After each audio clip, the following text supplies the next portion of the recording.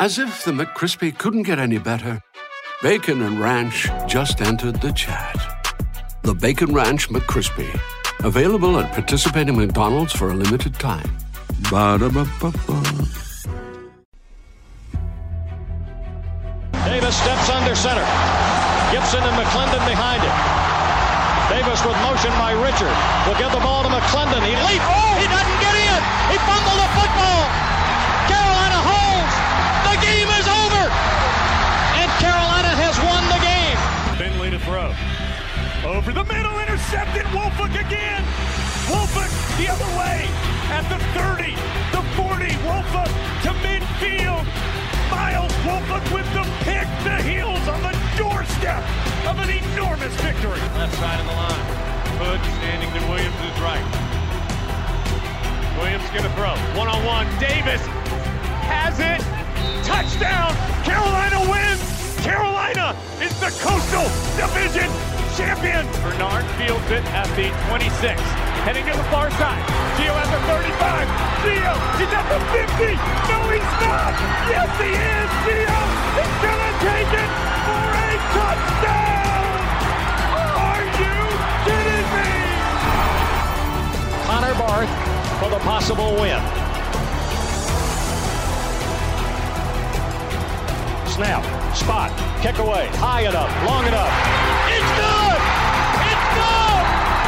Carolina has won the game on a 42-yard field goal by freshman Connor Barth. Good gosh, dirty. This is the Heel Tough Blog Podcast.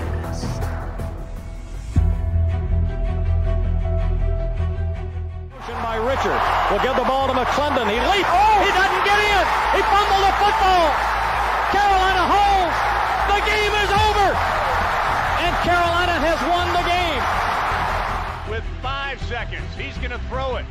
Howard leaps. He has it. Touchdown. Carolina back from the dead to tie the game with 2 seconds to go. There is a flag down. But holy smokes. 2 and 4 in overtime games. Carolina 1 and 3. Here from under center.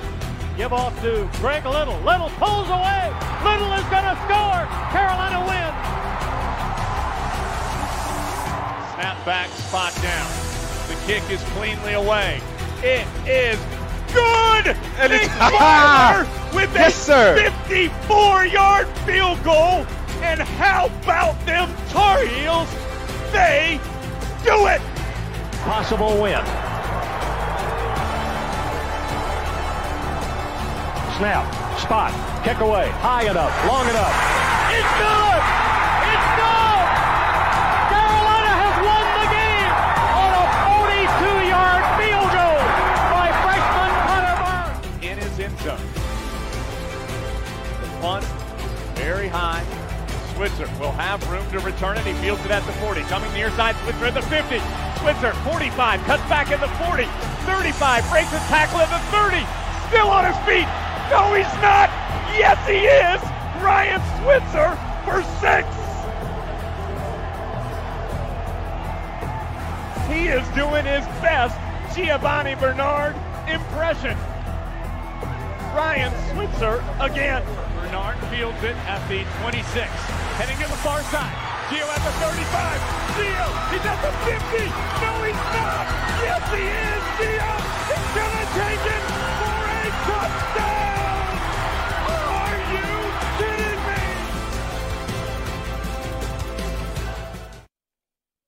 Hey guys, and welcome to a live edition of the Heel Tough Blog Podcast here on Facebook Live. I want to thank all of you guys for joining us. If you're joining us live here tonight as we get ready to preview the Tar Heels' upcoming game against the Virginia Tech Hokies. It's a place where Carolina has not fared very well since Virginia Tech has come into the ACC. We're going to take you through all of the major storylines with that here tonight on the podcast. We'll, of course, have some other stuff for you at the end of the podcast as well, as it pertains to some of the guys in the NFL that have already played against Virginia Tech over the years. So we'll tell you all about that coming up here on this edition of the podcast. And, buddy, we are live for the first time in a while, and this is where, it's real now. It's real for us, but mainly it's real for these guys now. This has been an offseason of hype. I mean, I've typed that so many times in a lot of the articles that I've been talking about because it's been something that the coaching staff has talked so much about, mainly head coach Mack Brown to this point. But now it's finally going to come to a head on Friday night in one of the most hostile environments in all of college football. So where's the excitement level at for you along with the nerves? I mean, they're there. As you mentioned, it's real. Right now, we're under 48 hours away from kick. For us, our most hyped offseason entering what could be the most special season in Carolina football history. But as our head coach has said all offseason, and he made it pretty clear Monday, it's time to shut up about talking, and it's time for this team to go play and see, are they the preseason top 10 team that they were billed in the preseason?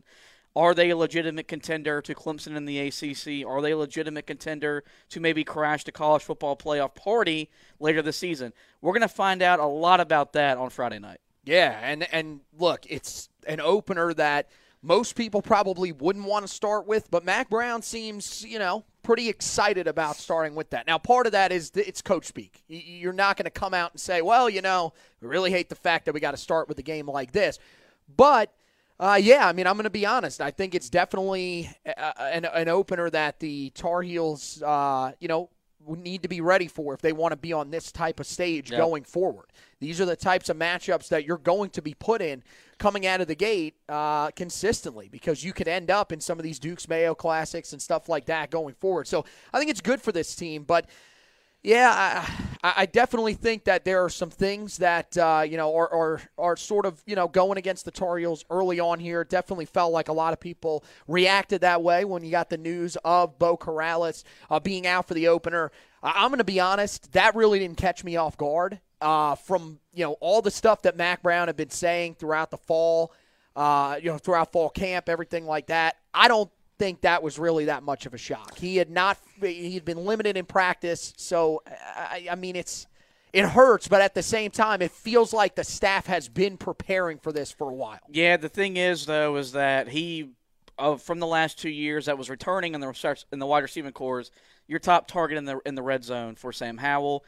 What's been the biggest knock we've had against Phil Longo's offense through 2 years? Not finishing drives. They cannot afford to do that on Friday night. Field goals will get you beat. So there is a reason to be concerned, but I think they've known pretty much all August he wasn't going to be ready to go for this opener, so they've been preparing for that as such. Now it's up to those guys that have a lot of talent to go out there and produce on the field.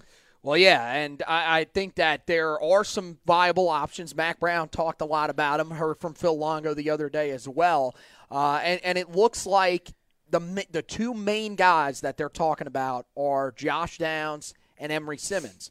Josh Downs, I'm not really that concerned about him not being able to perform. Yeah. We've seen him, biggest game of his career so far was against Texas A&M, and that was his lone start, and it came in an Orange Bowl game against a team that some people thought should have been in the college football playoff. So I'm not really concerned about him. Emory Simmons is a guy that's been in the system for a while, but now is going to play the most significant role that he has had to play so far. And then it's, who is that other guy? Is it Antone Green? Is it Justin Olson? There are options that are there. But I think that Carolina fans definitely have a right to be a little bit concerned. But at the same time, I still feel like you should feel optimistic with the options that are there. And this is another area where, for me, this really lends well to Garrett Walston being a big part of what they do in this game and potentially the first few games of the year until they can get Beau Corrales back. That's exactly where I was going. This is a chance for Garrett Walston. He came back for his super senior year to kind of achieve some things individually and help this team win this program, get to an ACC championship game, and maybe a college football playoff. If he can have a big game and if he can become that target in the red zone that we haven't had at that tiny position since Eric Ebron, it'll go a long way to Carolina finding a way to win this football game. If not, then you're going to have to hope that either Emory Simmons, Antone Green, Chaffee Brown, they step up, make big plays, or you hope that you can run the football inside the 20-yard line. That way you're not settling for field goals as opposed to touchdowns. I think that's once it was announced that Bo Corrales was out, I don't know about for you or any of y'all guys that are watching, I think it made the possibility of Carolina being upset a little bit more real. And I think it's kind of, as with the weeks gone along, you've seen the line shrink. You see a lot of predictions around the country that are releasing their score predictions, a lot of one-score games with a touchdown or less. And a lot of this because you're not without your red zone target. So Carolina's going to have to find a way to get the ball to their other playmakers, let them make big plays. Well, I don't understand the mindset that some people had that this was going to be a blowout. I've been saying this all summer. This was going to be one of the closer games that you played all season. I think if Carolina wins, I think they'll blow the doors off Virginia Tech. I think it's that type of game. I think if they win, they come out, they make a statement that they're the top 10 team that they are. Sam Howell starts his Heisman candidate campaign, and I think they walk out of this game with a multiple score touchdown victory. I think if they lose, it's a close nail-biting game where not finishing drives costs them. I mean, look, I think that there's a lot of people that believe that. I think the thing is if we're getting if this is a close game, I am trusting Sam Howell to win this game more than I am trusting Braxton Burmeister to win this game. And that's not due to bias. That's due to what we've seen from these quarterbacks to this point. I think this game, to me, has a very similar feel to the game in 2019 against Miami in the home opener of Mack Brown's return to Carolina. I feel like it's going to come right down to the end, and you're going to have to make some plays. But I mean, and look, we'll get more into this. I do want to touch on a couple other things here. Also, want to tell you guys, since we're live, hit us up in the comments. We want to hear your predictions, your score predictions for the game. We're going to read some of those out later on. Also, tell us some of your keys to the game. We're going to be going through our keys to the game here coming up later in the program, so we want to hear from you guys on that.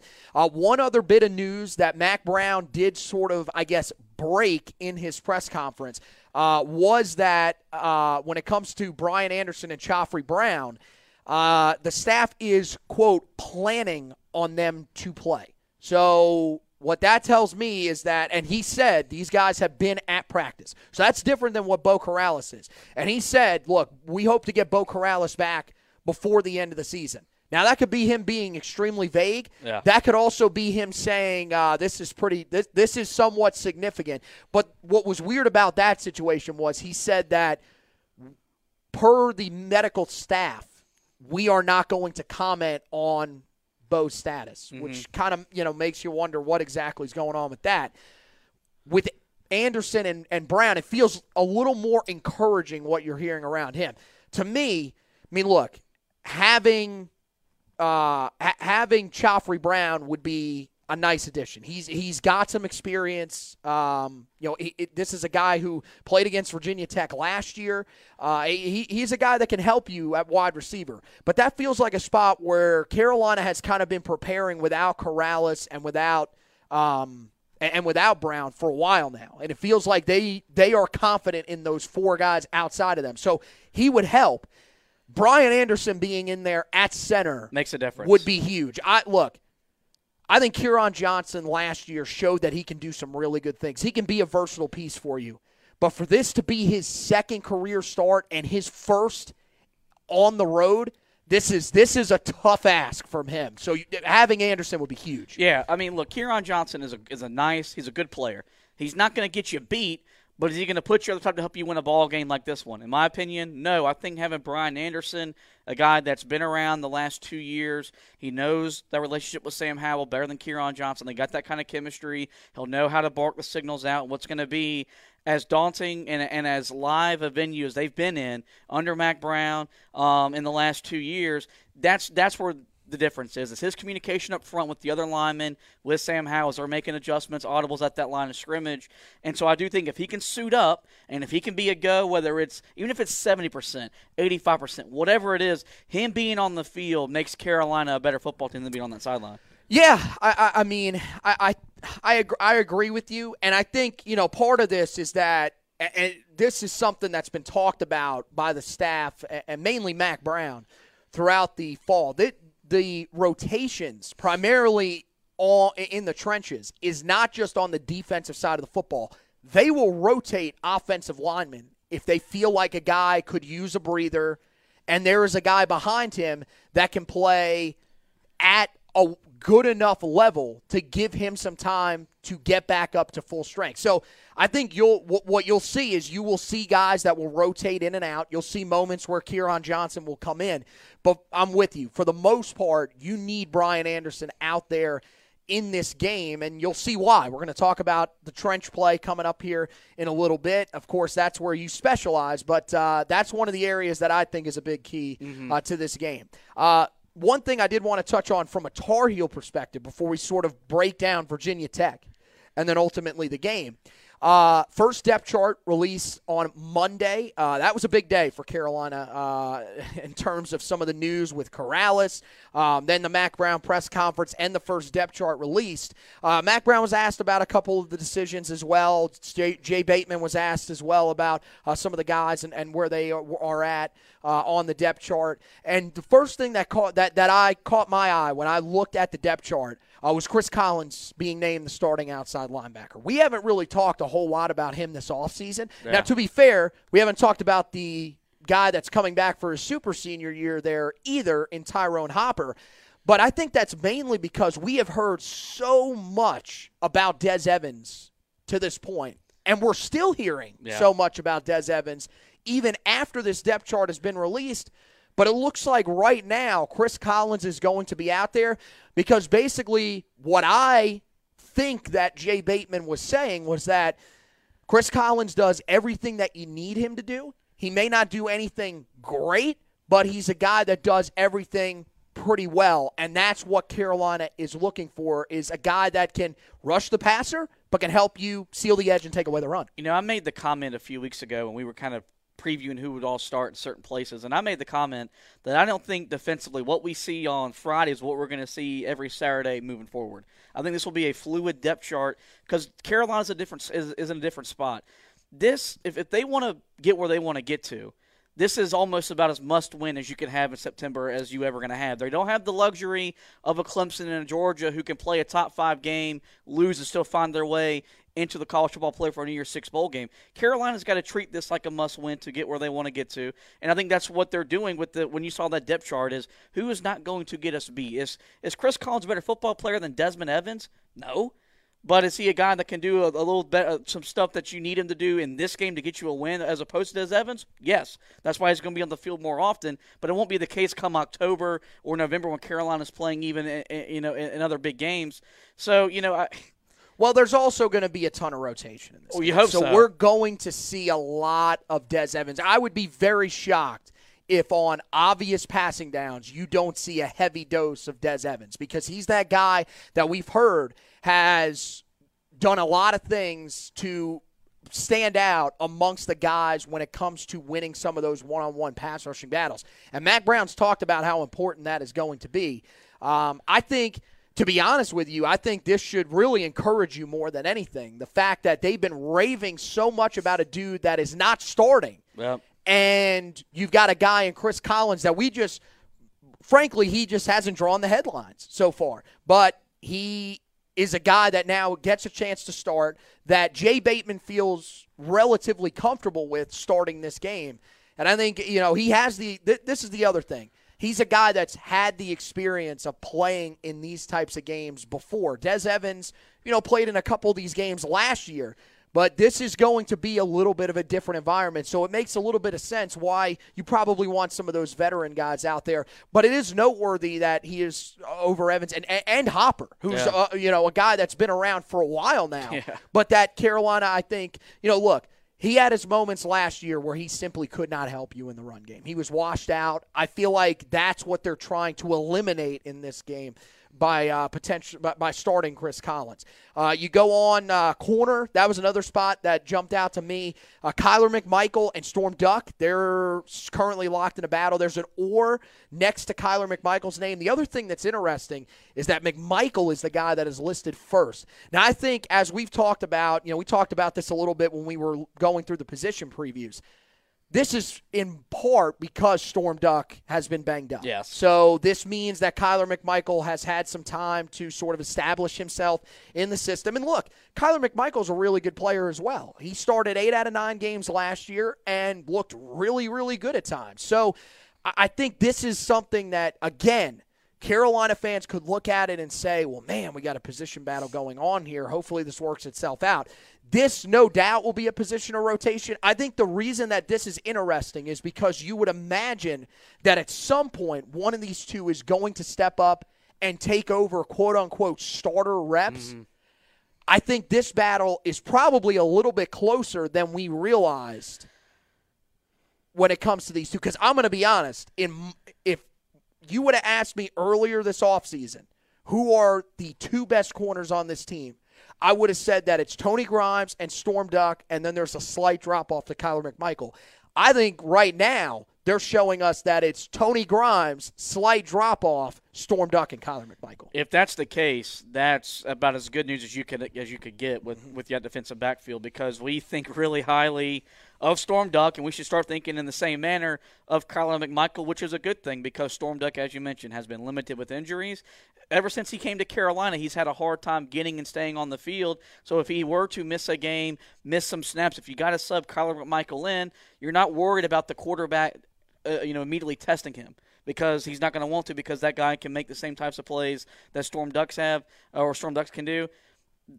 We've talked all offseason about the depth, which is why Carolina has gotten to where it's gotten to, and it's so true in this defensive backfield, which is where we have the biggest questions at the safety mark. But the corners are so good enough, it's good enough to carry them.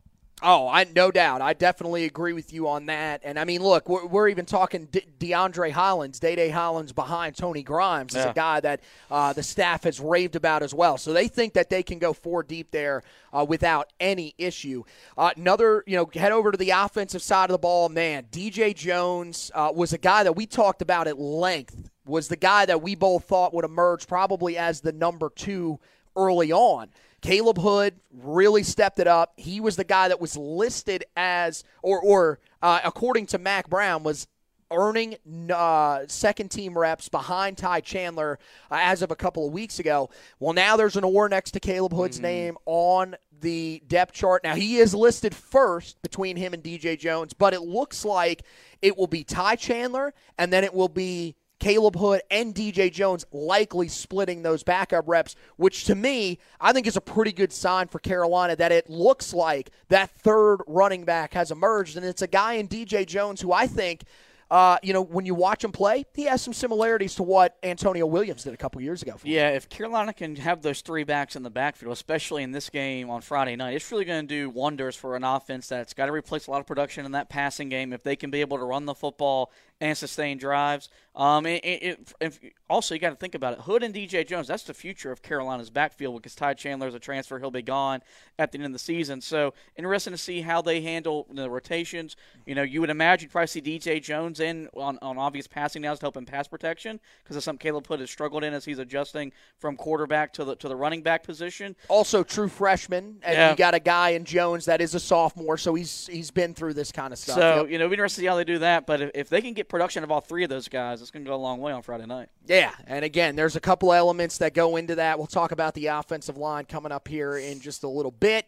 Another thing, no answer at the backup quarterback position. That's something that we were hoping that it would be worked out, but to be honest with you, Mac Brown doesn't seem too concerned about that. I wouldn't be either if you got. And same thing with Phil Longo. Basically, the mindset is they're going to take it week to week. Yep. If there's a guy that's having a good week of practice, if he's needed that week, then they're going to throw him out there.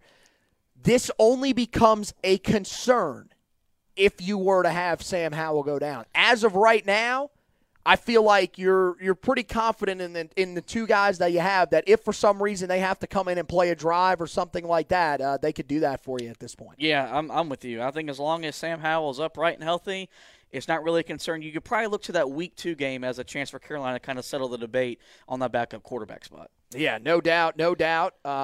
And, yeah, I think that's the game you would hope that you can settle that in. If not, We got other issues. I mean, look, there could potentially be some other games down the line that would give you that opportunity as well, but that feels like the game that you're kind of targeting to give you that opportunity. And then the last thing that I wanted to point out here, this one on the special teams side of things, Ja'Qurious Conley going to factor in the return game. So we were wondering who that other guy next to Ty Chandler was going to be, because they pretty much told us Ty Chandler is going to be part of the kick returning group. He's just too experienced with doing it. His numbers at Tennessee weren't mind-blowing with that, but, they were still relatively good. Josh Downs, no shocker, he's going to handle the punt returns, but Ja'Qurious Conley's an interesting guy. He did it a little bit in high school. He's got some electricity to him. I think the biggest thing, though, is it doesn't matter which one of these guys it is. Carolina has to get more production from those kick returners when they get the opportunities, because over the last couple of years, Daz Newsome has had some moments in punt return, and Mack Brown said that that's really on the unit in front of him, not giving him the opportunities to do that. I'm going to be honest. I think part of that is what's going on with the kick return unit as well, but also I just don't think that Michael Carter was as electric as he needed to be back there at times. Yeah, and you also got to have some guys that are aggressive. They're willing to take some chances that sometimes it might bite you in the butt. I think Ty Chandler has a good sense of when and when not to maybe try to make something happen. And you got Ja'Qurious Conley, as you mentioned, he did a little bit of this in high school, so he knows what he's doing back there. He's not going to be a lost dog trying to figure out the way he goes. But I do think it's something that Carolina – it's something that and something, as you've seen with Mack Brown, we've replaced the special teams coordinator underneath him already. We need more from that unit all the way around with us in the kicking, punting, and those return games. And so we'll be interested to see how we handle that starting against Virginia Tech. Yeah, and I mean, he said it. They want big plays on special teams. Javon DeWitt talked to the media last week, I believe, said that last year was the first time that he was a part of a staff that did not block a punt. And remember, they also are bringing in Larry Porter to help with that as well. He's the running backs coach, but was also the special teams coach for Auburn. So they're going to have two minds kind of combining there, and that's an area where Mack Brown wants to see more. And for a team that is looking to take that next step, that's an area that can really help you to do just that, and especially in a game like this where Carolina has to go to a place where they haven't really had a lot of success. So let's take a look as we get into the game preview portion here. And again, guys, if you're watching live, send in your score predictions for the game. We're going to go ahead and give you ours later on in the program. Same thing with your keys to the game, and just send in some other general comments. We see you guys in here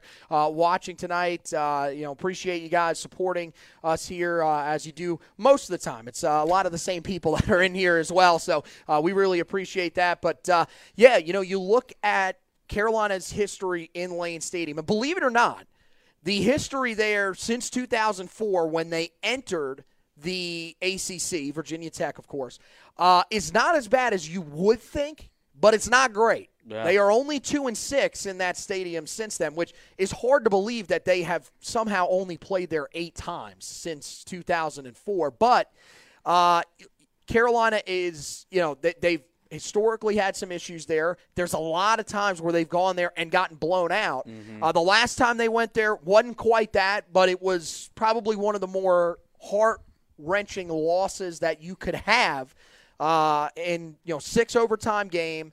43-41. You missed 2 field goals in overtime. It was a game that you knew you had an opportunity to win, but you somehow just couldn't pull it out, unfortunately. And then last year, Carolina, off to a great start in the game against Virginia Tech. They get a score. They get an onside kick. All of a sudden, they got themselves back into the game. Carolina held on to win 56-45. And, you look back at that 2020 team for Virginia Tech. There's a lot of people that think this is going to be a much different team this year. The offensive numbers for them last year, not too bad, but not great. 31.1 points per game, 440.7 total yards per game, just 200.6 passing yards per game, but did run for 240.1 rushing yards per game. The defensive numbers, ugly, especially for a team that was so used to success under Bud Foster. 32.1 points per game allowed, 447.5 total yards per game allowed, 266 passing yards per game allowed. and 181.5 rushing yards per game allowed. Those are numbers that you would not associate typically with the lunch pail defense that Virginia Tech has up there. In terms of who they have back, this is actually a roster that doesn't have as many guys back as a lot of the other teams in this, post-COVID year where you got a lot of super seniors and everything like that. They have 14 starters back, and 6 of them are on the offensive side of the ball, 8 of them on the defensive side of the ball, put up 495 yards of total offense last year in Chapel Hill.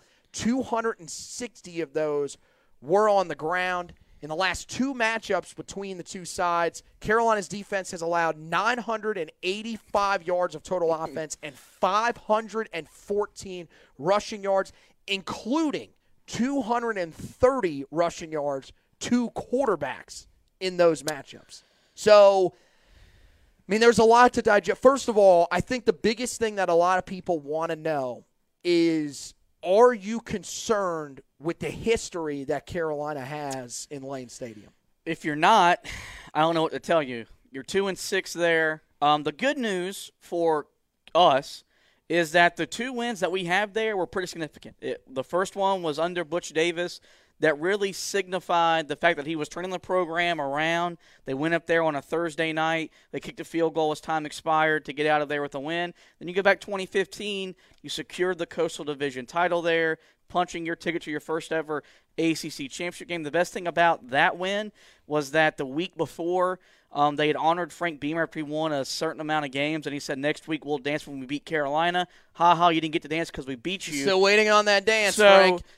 But yes, you got to be. And the thing about it is that environment, even when they're not ACC title good, is still one of the best environments in college football. They've got arguably a top 2 to 3 entrance into the country.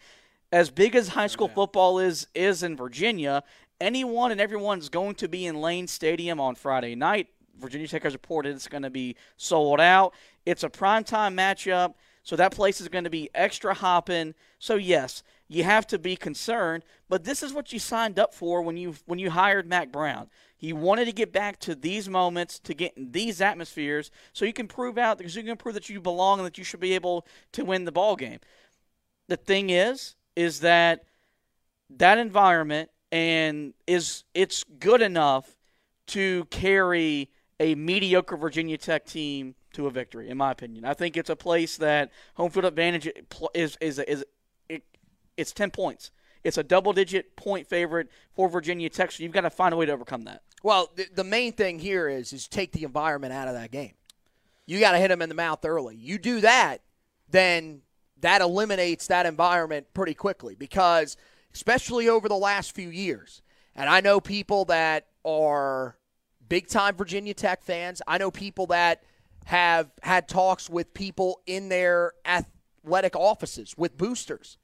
They are not a fan base that is happy with what they've seen right now. They shouldn't be. And their if you take that environment out of them quickly, this is a group that their fans will get upset.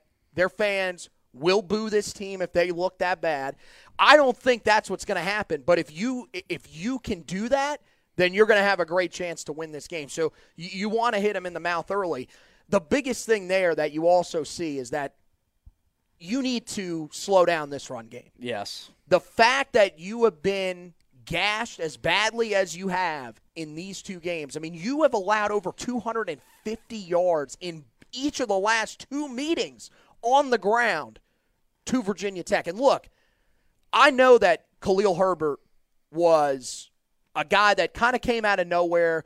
He was good at Kansas, but nobody thought he was going to be as good as he was last year when he was in that system. He looked fantastic last year, and Carolina found that out pretty quickly. They did. That is still something you should not be allowing to a team that finished 5-6 at the end of the regular season. Even more prevalent because you would imagine that Virginia Tech's game plan when they're looking to try to upset a top 10 team is to shorten the game. How do you do that? You run the football, you keep the clock moving. If Carolina can't get off the field and if they can't stop them from running the football, it can be a long night up there. Because they ran the football down your throat last year, despite being down double digits early. They didn't panic. They just lined up. They kept running the football. And were still scoring at a high pace. And got themselves back into the game.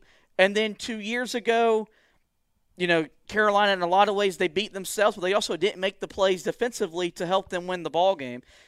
The good thing is that I think Jay Bateman has hammered that home all off season long, because what's the biggest question about Carolina's defense? Can you stop the run? Can you be physical enough to stop the run? Because when they can stop the run, they look like a perennial top 10 football team. When they haven't stopped the run, and especially those losses last year, Florida State ran the Wildcat at you, couldn't stop it. That's where this defense has been, suspect.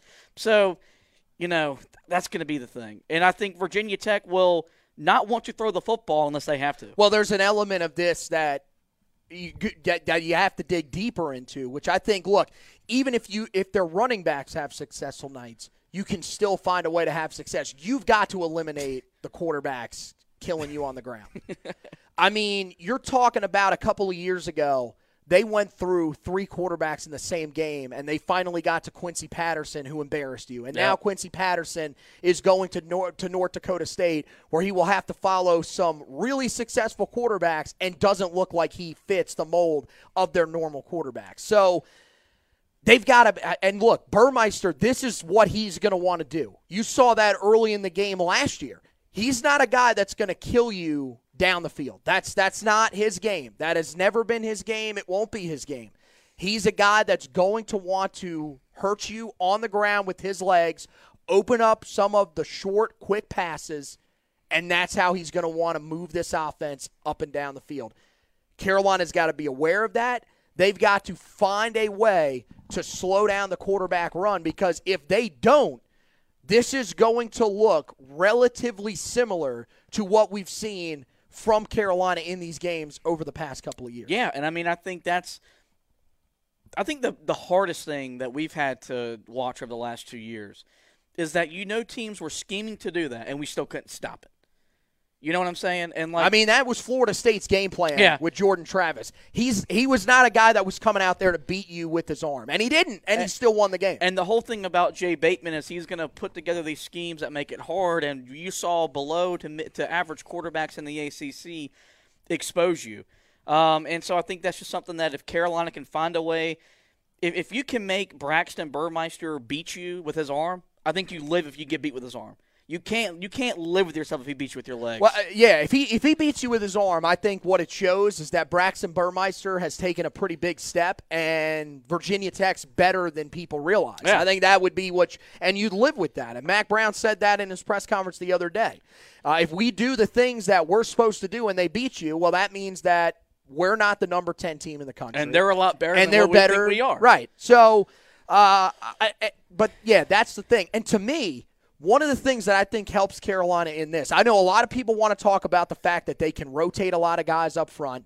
They definitely have to be more disciplined in their gap assignments. There is no question with that. That's still one thing that, when you've had guys, especially Chaz Surratt, he would get out of position sometimes with that, but you lived with that because he was a guy that played off of instinct. The thing that excites me the most about being able to slow these types of guys down now is there's more athleticism on this defense, mainly at linebacker. You've got a guy in Eugene Asante that is going to be a smarter guy when it comes to those gap assignments, but at the same time is just as athletic, if not more athletic, than Chaz Surratt was, even at the position. What you're hoping for, because I'm with you. I think Carolina is way more athletic across the board at the defensive line, the linebackers in that defensive backfield. I was watching College Game Day last Saturday, and Kirk Herbstreit really talked about why defense was so bad last year. And last year, because of the COVID offseason and stuff like that, you didn't hit a lot, so the tackling was bad. If Carolina can tackle in the open field with all this athleticism, then it's all good. If they still fail to make those tackles in the open space because Jay Bateman's defense will put you in an island, then that's a different concern. Right. But I don't think that's going to happen. I think Carolina is ready to be physical at all three levels of this defense, and I think that linebacking core, and it's not a shot at Chaz Surratt. You're going to see a difference in that linebacking core with Eugene Asante. Dude, he was a guy this is what people have to realize. He was a guy that came in as a 4-star quarterback and transitioned had to learn the position on the fly in one offseason to make his first career start in the game against South Carolina, his first game at linebacker. Yep. Like that, he wasn't going to be a polished product. And then you're talking about even last year when you could have polished him up a little bit more, made him a better NFL prospect. That's one of the reasons I think he dropped in the draft. He didn't have a regular offseason. So, you kind of had to just adjust on the fly. But I think you got a guy in Eugene Asante that has played this position for years, played it in high school at a very high level. That's the difference. And you're talking about guys behind him. I don't remember which player was saying it. I'm trying to remember real quickly here. Maybe it was Kamen Rucker, possibly, that was saying it, that Ra Dilworth is one of the most athletic players that he's ever seen. Mm-hmm. He's a guy that can cover so much space so quickly, and he's only a freshman. He's doing this now. Like, this is a dude that can be anywhere that you need him to be in the blink of an eye. To hear that about a true freshman back, when was the last time that you really heard that about depth linebackers? Most of the time, especially at linebacker, we've heard that, hey, we got a guy that goes down to injury, we're going to be in some trouble here. Yeah, I mean, this defense, the talent, the depth, it reminds you what Carolina had under Butch Davis when that was as good a defense as you were going to find in the ACC and in the country. Right, and I think, again, temper the expectations a little bit because this defense, they are not going to be Butch Davis level right out of the gate. There will also be games, because it's also a more modern version of football, where they will get gashed 4 yards and they will have points put up on them. Yes. That's how it works in modern football. Points are going to win games. Teams scheme to do that. So I definitely think this defense is primed to take a step forward, and I think they're going to be at their healthiest in this game against Virginia Tech. So you're going to see this group at their best. One of the other things they've got to do really quickly, touching on the defense before we sort of shift over and talk about the offense just really quickly here, they've got to find a way to slow down the tight end. Last year, James Mitchell, who is back, killed Carolina for 103 yards. They've got to be able to take that away, because we saw that a couple of times. We saw it against Notre Dame, game they lost late last season. We saw it in a game earlier in the year against the Boston College Eagles where Hunter Long hurt you. When the tight ends have success, that can put you in a shootout. You don't want to be in that type of game here. Well, the way you do that is hopefully you can get to the quarterback with 3, and you're not having to send your linebackers, and you're having to put Jeremiah Gemmel in pass coverage. If Carolina can get pressure up front with Ray Vohasek, Timon Fox, Des Evans, and those guys, then you can play coverage, and it'll make it harder for those tight ends to beat you down the field. Yeah, and I think it's definitely possible, especially with the amount of rotation that we're going to see up front. Carolina is going to try to keep fresh guys on the field as much as possible, and the defensive line has just been raved about over and over again. And this is the thing when it comes to all these things that we just talked about. When I hear Mack Brown talk in press conferences, I trust Mack Brown more than I used to trust some of the previous Tar Heel coaches, because I've heard Mack Brown back in 2019 and even last year tell you right out when this team did not look good. He has not said that much this offseason, and I think he feels good about his defense. Yeah, and we stressed it once we hired him. He's not a BSer. He's not going to give you a whole lot of coach speak. He is going to tell you what he feels no matter the situation. When Carolina beat South Carolina 2 years ago, did he make some inflations about this is like the happiest team in the country? Yes. But they probably were the happiest team in the country. He's not going to lie to you because he worked in the media. So he understands that responsibility as a coach to communicate to the media and to us, the fans. So the only time you should be worried is if Mack Brown goes to the press conference and says, hey, guys, I'm worried about my defense. Yeah, I mean, there were times last year where he said there were units, guys, I'm worried. Yeah. He said earlier this fall there were units, guys, I'm concerned about what this unit looks like. If he's concerned, then you should be concerned. If he's not concerned, I'm not concerned. Right. So I feel like there's a lot of reason to be encouraged about the defense. And on the offensive side of things, there's reasons to be encouraged about this offense as well. The number one reason, look at the quarterback that you have. You've got a once-in-a-generation quarterback. And we've talked about that, the pressure to come out and help him have a special season to complete his Carolina career from what we understand. I mean, unless he takes a big drop in the draft rankings, it looks like this is his final year. With him leading your offense, I know that there are some new pieces that have to work that have to work in, and there's one piece that I think is going to be extremely crucial, which I'm going to talk about here a little more in depth in a minute.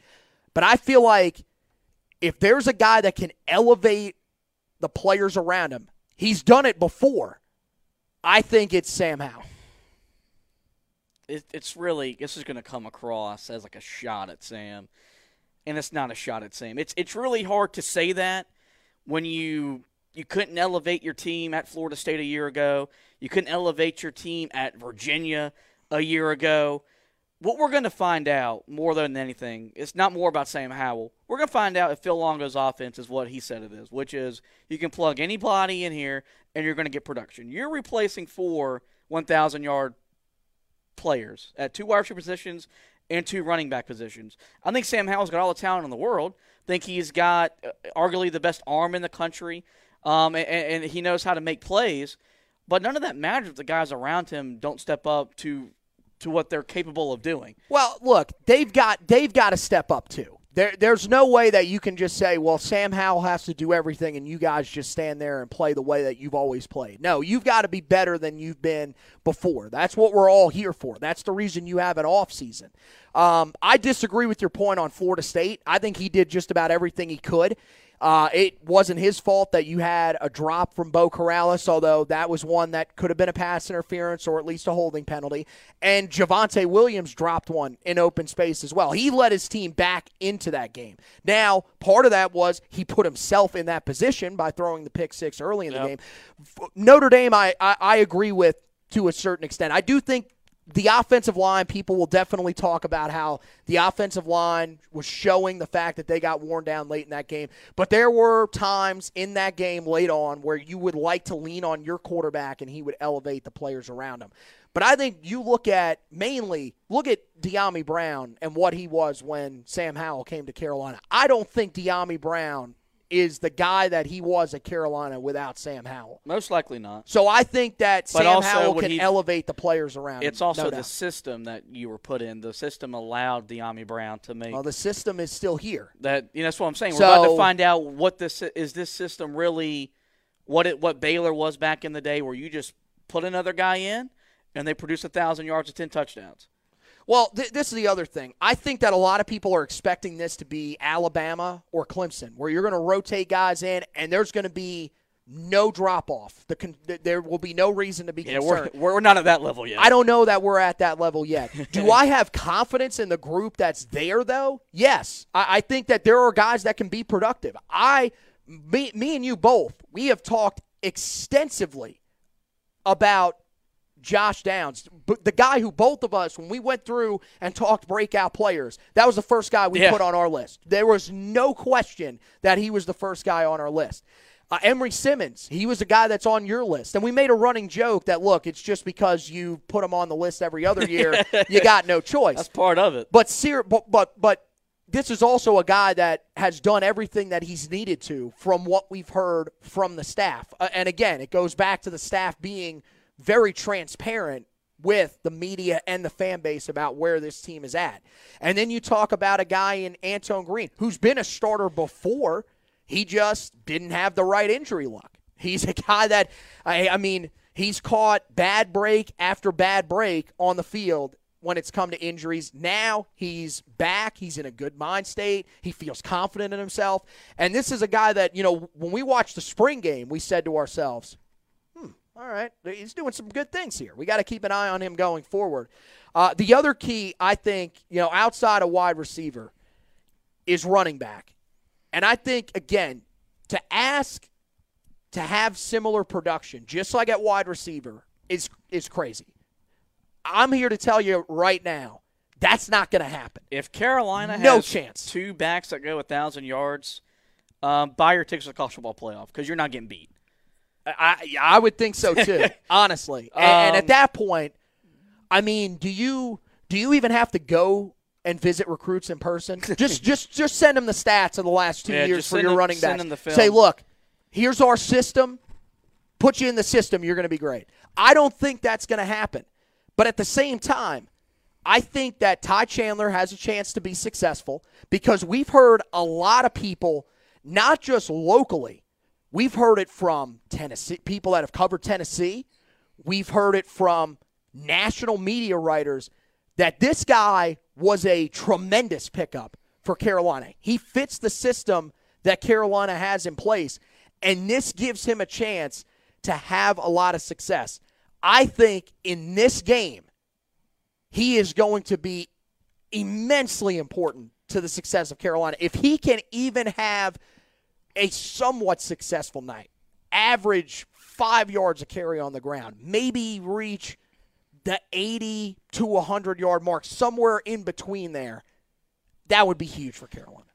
That's not – I mean, I think that's pretty much stating the obvious. But I think you're right. If Carolina can run the football with him week 1 till week 12, they're going to go where they want to get to. I think that's my biggest concern is being able to replace that amount of production at the running back because it's just harder as opposed to replacing production at the wide receiver position.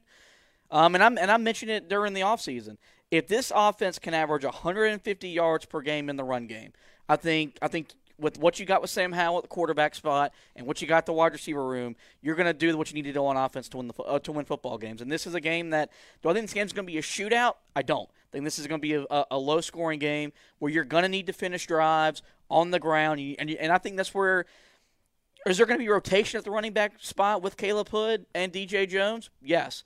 But this will be a game that I think you will see Ty Chandler in more than any other game because he has the experience. And what you're really hoping for is that he produced a lot at Tennessee with mediocre talent and mediocre coaching. Carolina may have just gotten mediocre coach. I think that's being respectful to Tennessee. My God. Remember, in the offseason, Mack Brown said that we are now picky enough to pick and choose what transfers we pursue.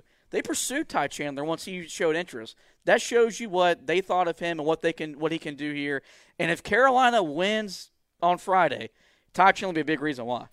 I'm going to be honest. Is he not one of those guys that you get the feeling he's either going to have a big game or he's going to really struggle? Yep. Like I feel like he could come out, be a guy that puts up 130 yards on the ground. That may not be what he is going forward. But this feels like one of those games where – and I feel like I would lean the Pryor. I really feel like he's being a guy that's been in the SEC, that's played in these big types of games before.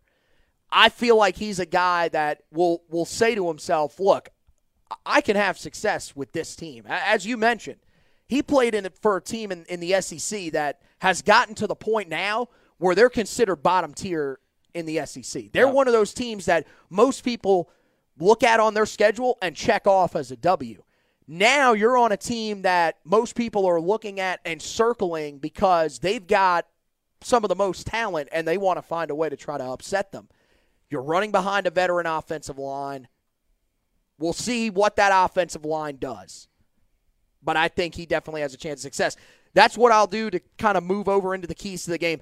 I think winning the battle up front is huge. That's one of my main keys is that you've got to win the battle up front.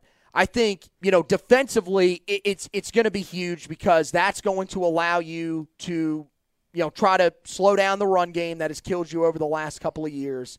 And it's going to allow you to try to drop, a potentially mobile quarterback that could hurt you with his legs a lot easier than you did the past couple of years against mobile quarterbacks. I think the biggest thing when you talk about winning the battle up front is on the offensive side. Your offensive line in this game has got to be as good as you think it can be this year for you. This has to be one of their best games, and they've got to be able to clear space for your running backs that are inexperienced in this system. They've got some talent, but they're inexperienced in this system. I don't know if this has been communicated to Stacy Searles or not. I firmly believe that the production of his offensive line group can result in whether he has a job or a pink slip at the end of December. And it starts on Friday. This is the first time you brought that up on the podcast. If Carolina can move Virginia Tech around and put them where they want to put them and open up holes in the run game and give Sam Howell time to pick apart this defense, then Carolina's going to win this game and it's not going to be close. If not, If they cannot get the same push up front they got a year ago, and that happens what happened when they lost to Virginia Tech in Lane Stadium in 2019, this thing can go the other way because all games like this are decided up front. And so if Carolina can get that push up front on the offensive side of the ball and defensively get off blocks and get her hands on those running backs and bring them down for 2-3 yard gains as opposed to letting them run right by you, Carolina's got a good chance. Yeah, be smart, stay in your gaps, make the plays that you have to make. I'm not, and maybe I'm just buying into the hype too much. I'm not as concerned about the defensive line winning these battles. It's really hard not to be concerned after what you've seen on film the last 2 years against this team. This team has ran the ball at will. Right. I think that this defensive line. And it's really going back since Larry Fedora showed up. I think this defensive line is much more talented than it was a year ago, much deeper. And the other thing that you've got to pair with this is the fact that Virginia Tech has to replace two very productive offensive linemen, including a guy that just went to town against the Tar Heel defensive line last year. Did it against a few teams, but definitely against the Tar Heels and Christian Darisaw, their left tackle. So they've got some areas where they've got to replace some guys. Carolina's bringing everybody back up front. This is going to be the healthiest that they've been. That's why I'm not as concerned as I'm not overly concerned about the offensive line either because I trust the veterans there, but you also factor in, here's the thing. I say that thinking that that Brian Anderson plays in this game. If Brian Anderson doesn't play in this game, completely different story. Yep. No doubt in my mind it's a completely different story. You look at some of the other keys. I put limit mistakes on here. I think that's pretty obvious for first games. It's really the penalties. I think that's something that's been one of the biggest issues for them in the last two meetings with this team is the penalties. You look, a few years ago, back in 2019, Carolina, 9 penalties, 69 yards. Virginia Tech, 5 penalties, 36 yards. Then you go to last year's matchup. One of the big things that put Virginia Tech back in the game were the penalties from Carolina. 10 for 87, Virginia Tech just 4 for 26. So you've got to limit that, and clearly you've got to limit the turnovers. My thing with them is I think Virginia Tech is suspect to turnovers. They're a team that's been sloppy over the last couple of years. If they got to throw the football. You've got Braxton Burmeister, who is still trying to show that he can be a guy at quarterback. He can be one of those guys that can elevate that program at quarterback. You can force them into mistakes. Don't make mistakes yourself, primarily like you said, when it comes to penalty yardage. You've got to limit that. Yeah, the best teams in college football, they don't beat themselves. And Carolina in the loss at Virginia Tech 2 years ago and in other losses, penalties were a big part of that, whether it was in the red zone, whether it was defensive, trying to get off the field defensively. There's going to be a lot of emotion. There's going to be, and look, these two teams, they don't like each other, so it's going to be chippy. You've got to be able to harness that energy, harness that emotion, and play with it in control because you don't need to be giving them free 15 yards with late hits or something like that. I'm not worried about Carolina turning the ball over because you got Sam Howell throwing the football. He doesn't throw a lot of interceptions. I do think Carolina's got to force one or two, though. I think that's something that you asked last week on can this defense get to over 14.5 turnovers forced. They got a good chance to if they can make Braxton Burmeister throw the football. You've got to put this offense in obvious passing situations. Yeah, no doubt about that. I think if you can do that, and especially if your guys can get some pressure up front, you can force him into some mistakes because he's made some of those so far in his time at Virginia Tech. So that's going to definitely be a big key. And then I think the other thing is, and Mack Brown talked about this on Monday, control what you can control. You know that the environment's going to be crazy. Mm-hmm. You know that this team is going to come in motivated because, one, they are likely playing to keep their head coach in place. They've heard about you. Or they're playing to get him out of the way. Well, yeah, they could do that as well. They have heard about you and you being a top 10 team throughout the entire offseason. And the other thing, as Mack Brown put it, they frankly just don't really like you all that much. Yep. So they're going to come out motivated. Do what you need to do. Play your game. And look, if it's not enough and you fall short, then it is what it is. There's nothing you can do about it. But if you play the game that you know you're capable of, I'm going to be honest, I don't think you lose this game. Yeah, this is a very similar like in basketball when someone gets hot from three against Carolina. Virginia Tech's going to have a guy that's going to make a play or two that we're going to be going, what? And as us fans, we're going to get discouraged. But the players, they cannot allow that to snowball. If some guy goes out there, makes a one-handed grab, mosses you or whatever, just play. Because let your talent, let the scheme take over, and don't get caught up in all the extra all the extra crap. Because that extra crap can get you beat. Because Virginia Tech's going to feed off of all of that. Every little thing they can do to throw you off, they're going to try to do that. So you just got to, as you said, just play, control what you control, and what will happen will happen. Yeah, I mean, look, they're experienced. If you don't think that they're experienced, like Mack Brown said, this roster is a lot better than people realize. Outside of Burmeister, who we've talked a lot about, you've got a trio in the backfield that they feel pretty confident in. Yep. Now, having that sort of mask the production from last year with Khalil Herbert is going to be tough. It's going to be very similar to us saying that Carolina needs somebody to mask the production that Javonte Williams and Michael Carter had a year ago. Mm-hmm. He had a fantastic year, so it's going to be tough. But they've got experience on their offensive line, led by Brock Huffman, who pushed Carolina around last year. They've got experience at wide receiver, a couple of guys that hurt him. I talked about the tight end James Mitchell. On the defensive side of the ball, this is going to look like a more typical defense. Remember that last year, this was a team that was ravaged by COVID. They had issues throughout the entire year, especially in their secondary, but they've got veterans back like Jermaine Waller, like Chamari Connor, like Devin Hunter, who was gone from the team for a little bit but now is back. And they've got some guys that they feel pretty good about, and they've got a pretty good duo in the middle of their defense in Dax Hollifield and Alan Tisdale. Yeah. So they're talented guys that got something to prove. Right. This is I feel like a lot of people feel like this team, especially defensively for Virginia Tech, is going to look a lot like what Carolina saw last year. And that's just not the case. If so, there will be a lot of unemployed coaches at the end of September. Right. So there is a lot. I mean, there's talent on this roster. But here's the thing. You feel like with what Mack Brown has built, you feel confident in the talent that Carolina has matching up against them. You just need to do the things that you know you're capable of doing, and it should allow you to get the job done. Let's move on to our official predictions here. I'll kick it off here. I think Carolina wins the game. Like I said, I think it's a close battle, but it comes down to which quarterback I think can step up and make plays late in the game. The last time that Sam Howell had to step up and make plays late in the game, he did. Unfortunately, his team around him wasn't able to step up and make those plays in Lane Stadium.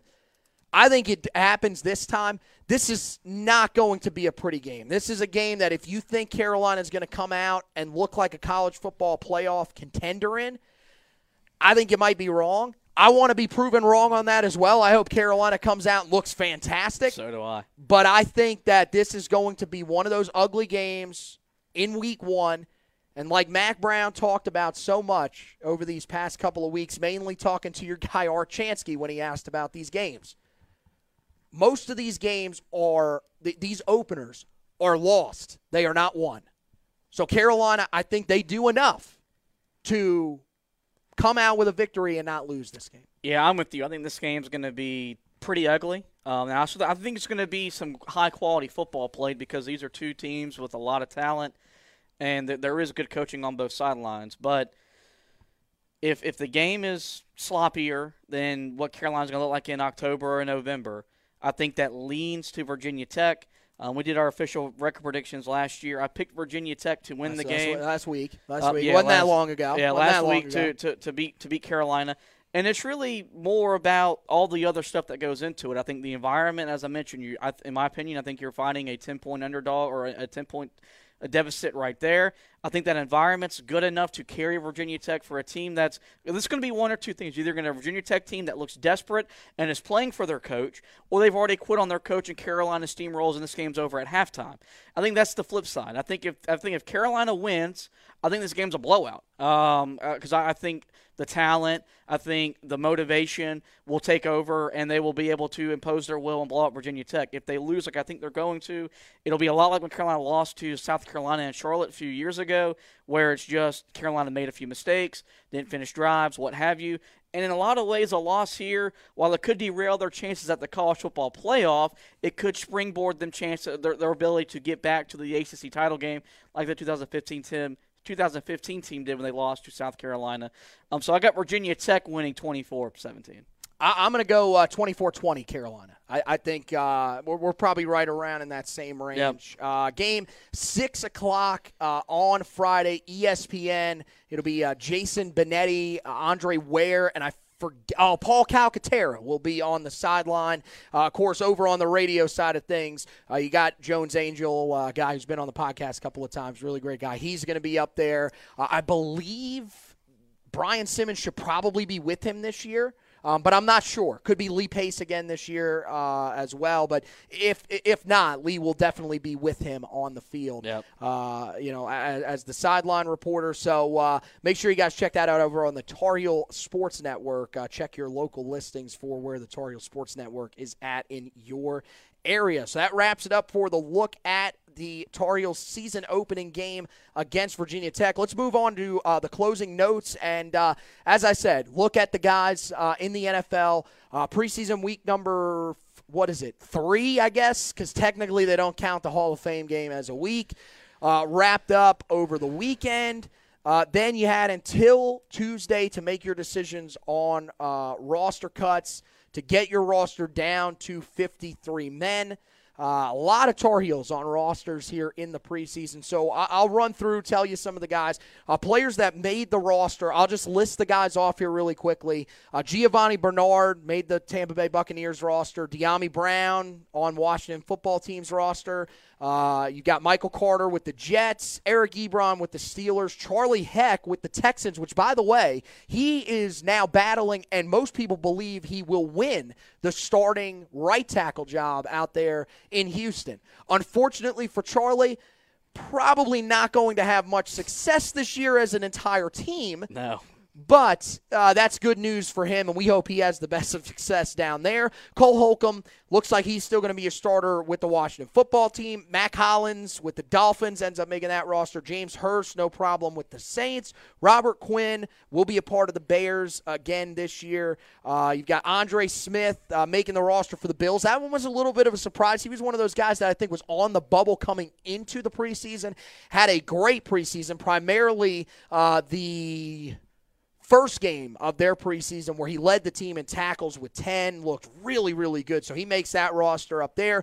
MJ Stewart holds on to a roster spot there with the Browns. Some people were wondering about him, but he ends up making that roster. Chad Surratt with the Vikings. Again, he may see some playing time because that Vikings defense is not going to be good. Mitch Trubisky, he'll be the backup to Josh Allen with the Bills. And then Javonte Williams, no issue, as we expected. He's going to be competing with Melvin Gordon for reps with the Denver Broncos. Players that were cut, run through some of the guys. Of course, some of the ones that were cut earlier in camp, William Sweet, R.J. Prince, Bug Howard, Austin Prohl was cut. Anthony Ratliff-Williams, he actually was picked up at one point during the preseason by the Seattle Seahawks. He unfortunately, as you would expect with a guy that was added in the middle of preseason, did not end up making that roster. Aaron Crawford, guy that worked hard, was hearing some good things about him up there in Baltimore. Unfortunately, due to an injury, he was waived. I don't think he was signed to their practice squad, but he's a guy that I think could be picked up once again when he is healthy. Jake Bargas waived, but looks like he's headed for the practice squad. They did release the official practice squads earlier today, but I didn't have a chance to look through those. But it looks like he's probably going to land there for the Vikings. Antonio Williams was a guy that people said in Buffalo was really close to making their roster, but unfortunately fell short. I think he, as well, was waived, will be on their practice squad, and he's a guy that a lot of people think next year will probably make that roster when they have to make the decision between either Devin Singletary or Zach Moss as to who to keep going forward. And then you get to some of the surprise guys. One that caught me off guard for sure was Miles Dorn. He was listed as the backup to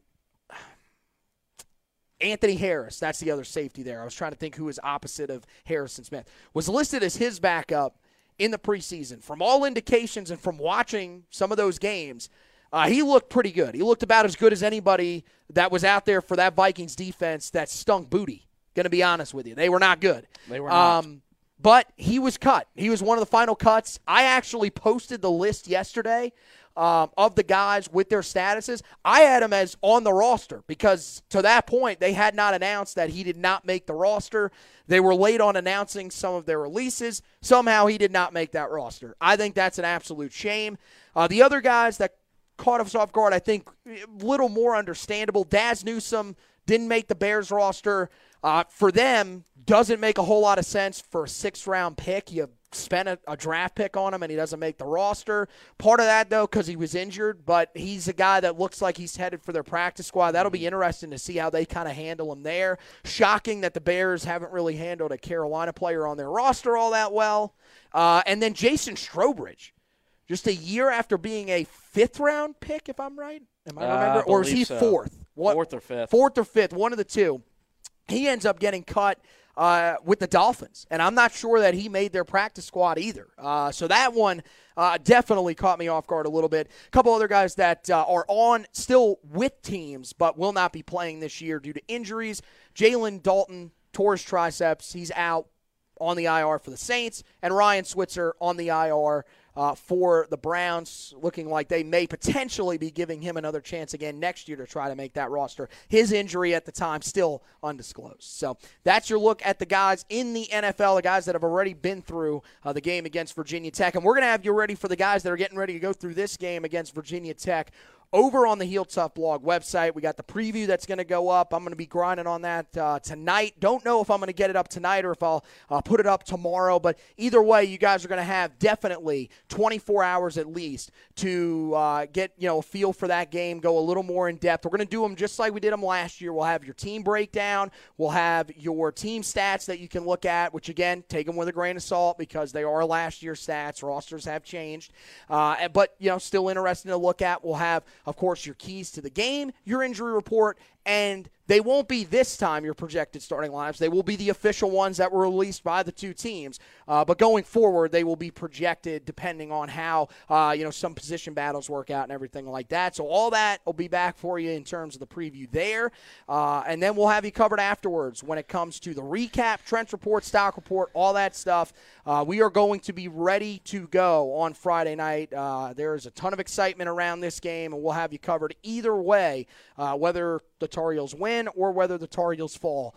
We'll have you covered from that night. I will be getting that recap up later that night, and you guys will have all the information that you need and our takeaways from one of Carolina's biggest openers in a while with all the hype that is around this Tar Heel team. We'll also do it on the podcast side of things. We will only do the recap. We will not have a trench and stock report version of the podcast. We have to sleep sometimes, believe it or not. But we'll have that for you guys. That'll be sometime early next week. And look, we're still going to do 2 podcasts. It's going to be a recap and then a preview. So all that stuff, we'll have that ready to go for you guys. And then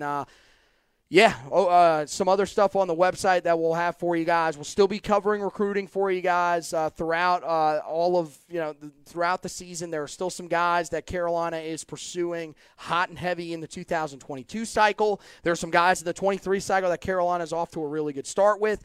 Carolina will no doubt be hosting a lot of these guys throughout the season, so we'll have all that information for you guys on there. Still going to try to do some of the scouting reports, but there just isn't as much time as there's been in the past. So that's one of those things where it'll probably be a little bit more sparingly than it was the last few years for you guys. But we'll have all that stuff for you over there. And then, of course, also basketball coverage. We're still covering everything that's going on with Carolina basketball. They are officially they're closing in on a month away from the start of practice, believe it or not, for the Tar Heel basketball team when we get our first look at Hubert Davis' squad. So Josh will have you covered with all that stuff. Of course, when it comes to whatever they're going to call late night this year, whatever that's going to be, they are apparently working on some things with that. He'll have you covered with all of that stuff leading up to one of the more exciting but nervous Carolina basketball seasons in a while, with Hubert Davis taking over as the head coach. So make sure that you guys are keeping an eye on the website for all that stuff. Podcast side of things, of course, you guys are watching it live right here. We'll put up the audio edition of the podcast as well for you guys to listen to. And then we will also, be, doing, some stuff over, Facebook page. We'll have some other posts that we'll be putting up and everything like that. That's the best place to follow all of the stuff, is on that Facebook page. You got the articles, you got those video podcasts, and you got those audio podcasts, as well as anything else that we post on there. You can check it out on Facebook. Just search at Heel Tough Blog and make sure you like and follow the page. And finally, over on Twitter, check us out on Twitter at Heel Tough Blog for the official account, at HTB Anthony for my personal account, at HTB Josh for his personal account. Also get some live play-by-play coverage of the New York Mets as they try to work through whatever the hell is going on with them this week or today, whatever. It's literally at this point as the Mets turn. It's a soap opera. You got sports, TV show reviews. He'll occasionally tell you about his love life. You want all of it. You want the great sports tweets. You want the in-depth Carolina coverage, and you want the depressing stuff that's just going to bring you down sometimes. It's the wonder of following him. Zach Hubbard, our recruiting analyst, a little more coy on social media. You can follow him at HackZubbard too. Over on Twitter. So that wraps up for this edition of the podcast. Want to thank everybody that tuned in to watch live. Really do appreciate that. We are going to be doing I'm forgetting which ones we decided. I said we were going to do the recaps of games, right? I don't remember. I don't remember. We're going to figure it out when we get off there. Again, don't you miss this part, the on-air production segment here on the Heel Tough Blog podcast. You don't get it with many other ones. But one of the two will be live for sure, if not both of them. We'll tell you about more of that on the Facebook page as we go forward. But thank you to everybody that tuned in. Thank you for everybody that will listen or that will watch this later on. Thank you. We want to thank you guys for watching and listening. And as always, go Tall.